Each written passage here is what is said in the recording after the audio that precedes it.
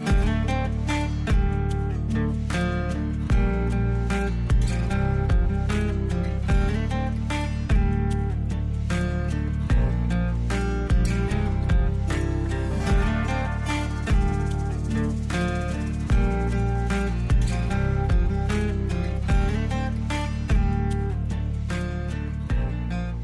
is up, y'all?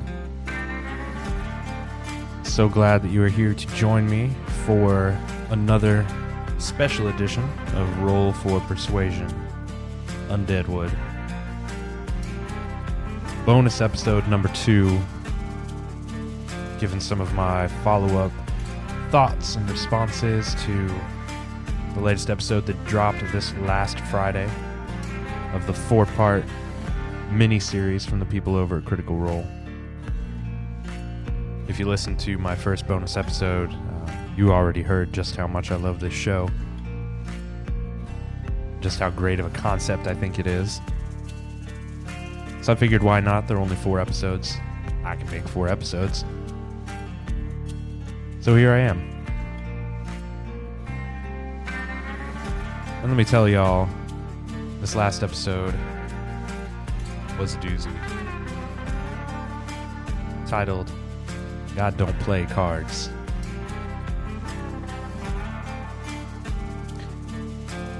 Anyway, we'll jump right in here in a second. Just know that if you've not yet watched Undeadwood, there will be spoilers in this episode, so go watch it now. But then immediately come back and listen to my episodes, because we love to have listeners on this podcast. I love hearing from you guys on Twitter at Roll Persuasion and on Instagram at Roll Persuasion. Always good to get listener feedback. And when I recorded this initial episode about a week ago, really the day after the first episode of Undeadwood came out, had a few beers and decided that I should talk about it on a microphone, which is normally a bad idea, but apparently this time was a good one, because the statistics on this particular episode were pretty good. But even more than that, apparently members of the Undeadwood cast listened and shared the podcast. So if you heard the first one because Angeli tweeted it or you read about it online, thank you so much.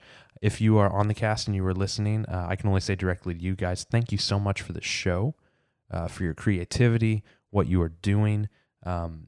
This is I look forward to Friday right now more than I look forward to Thursday, and that is for a Critical Role fan, that's saying something. So thank you guys. You're doing awesome work. I can't wait to see the rest of the episodes, see where the story goes, and hopefully see what you guys do with this system and this format in the future. Also, if one of y'all on the show are hearing this and you would care to come on my show and talk about Undeadwood, that would be great. Hit me up on Twitter at Roll Persuasion. Would love to have you on, talk about the background of developing the show, what went into it, the production, the thinking behind the costumes and the setting, and the experience of actually playing the game, and then kind of your response to how it has been received. Would love to hear from you guys. Hopefully I can get one of you on and we can share that with the listeners.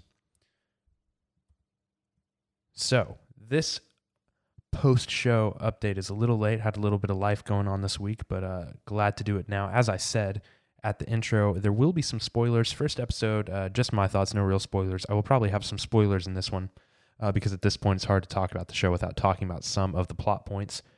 So definitely, if you haven't watch, listen to my episodes, and if you haven't watched Deadwood, go watch Deadwood. What are you doing with your life? Watch Deadwood. So if you remember in the very first episode, we meet the quote-unquote heroes of the show. They are contracted by one Al Swearingen to go inspect a dig site outside of town that's had some sort of suspicious doings. They gather some weapons. They have some interludes with some ladies of the Gem Saloon.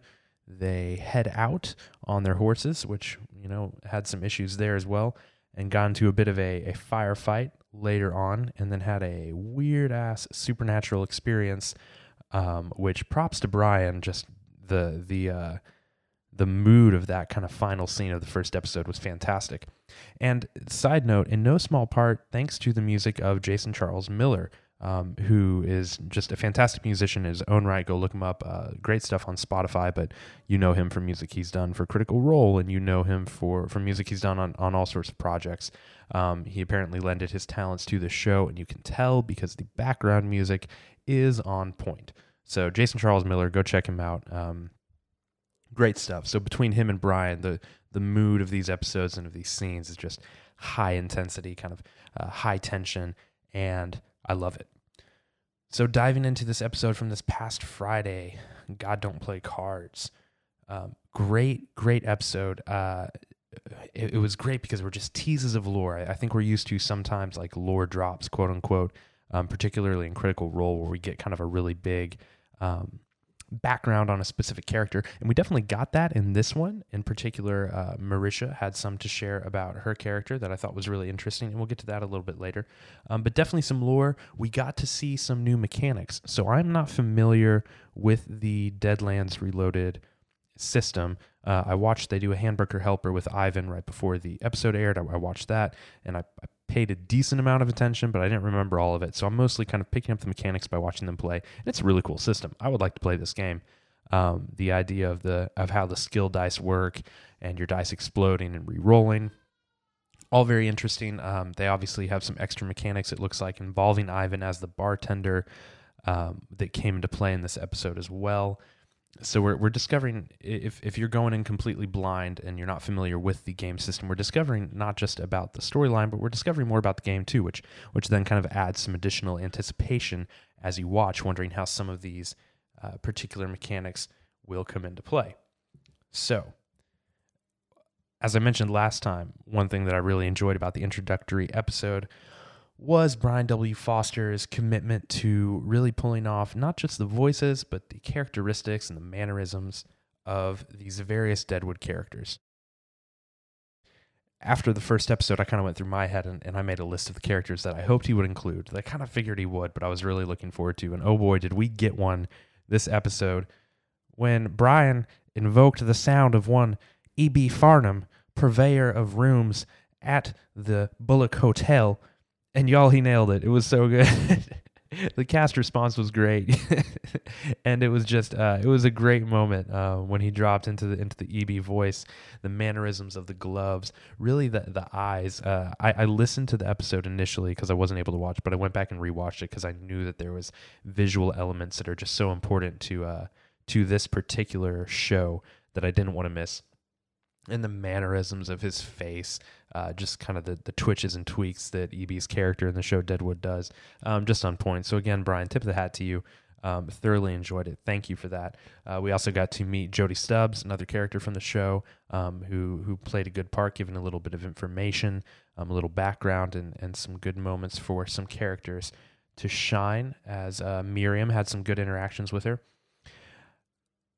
We also, like I said, we learned a little bit more about some characters' pasts. The end of the show, the end of this episode, there were some hints at what might be going on with Aloysius, and I feel like I probably say his name wrong, but Mr. Fogg gave some indications of perhaps his history. But we also had what was one of my favorite moments of the episode, where Arabella Whitlock, played by Marisha Ray, at one point, she and the Reverend Mason are walking to the graveyard, played by Travis Willingham, and they're having an interaction. And we got some great lore about Arabella and what brought her to Deadwood, and her family history and all of that. But this moment stood out for me and was one of my favorites because I think that Marisha might be one of the most underrated actors, just in general. If you followed Critical Role at all, you know that for all sorts of dumb reasons, her portrayal of Keyleth would get picked on by a bunch of idiots out on the internet. And what people, I don't think, realized, especially until Campaign 2 came out, and then you saw her playing Beauregard in Critical Role Campaign 2, you didn't realize that it wasn't a Marisha thing that people had issues with. It was that she was playing her character so well and so fully. The character flaws about Keyleth that bothered some people, they just assumed that was just Marisha, but it's not. Marisha is a fucking fantastic actor, and she's shown that in Critical Role. She's shown that in Campaign 1, Campaign 2, and now I loved her performance as Arabella. particular the monologue and back and forth that she had with Travis in this episode, it was just good. Remembering that it's improv. Yeah, she's prepped and she knows her character background, but the interaction, improv, commitment to her voice, it was great. It was like watching a little mini acting masterclass. So that was my high point. My high point of the first episode, I think, was Fogg's interactions and kind of Kari's, introduction of some of his behaviors and whatnot. And he had some great lines, but I thought Marisha really stole the show in this episode.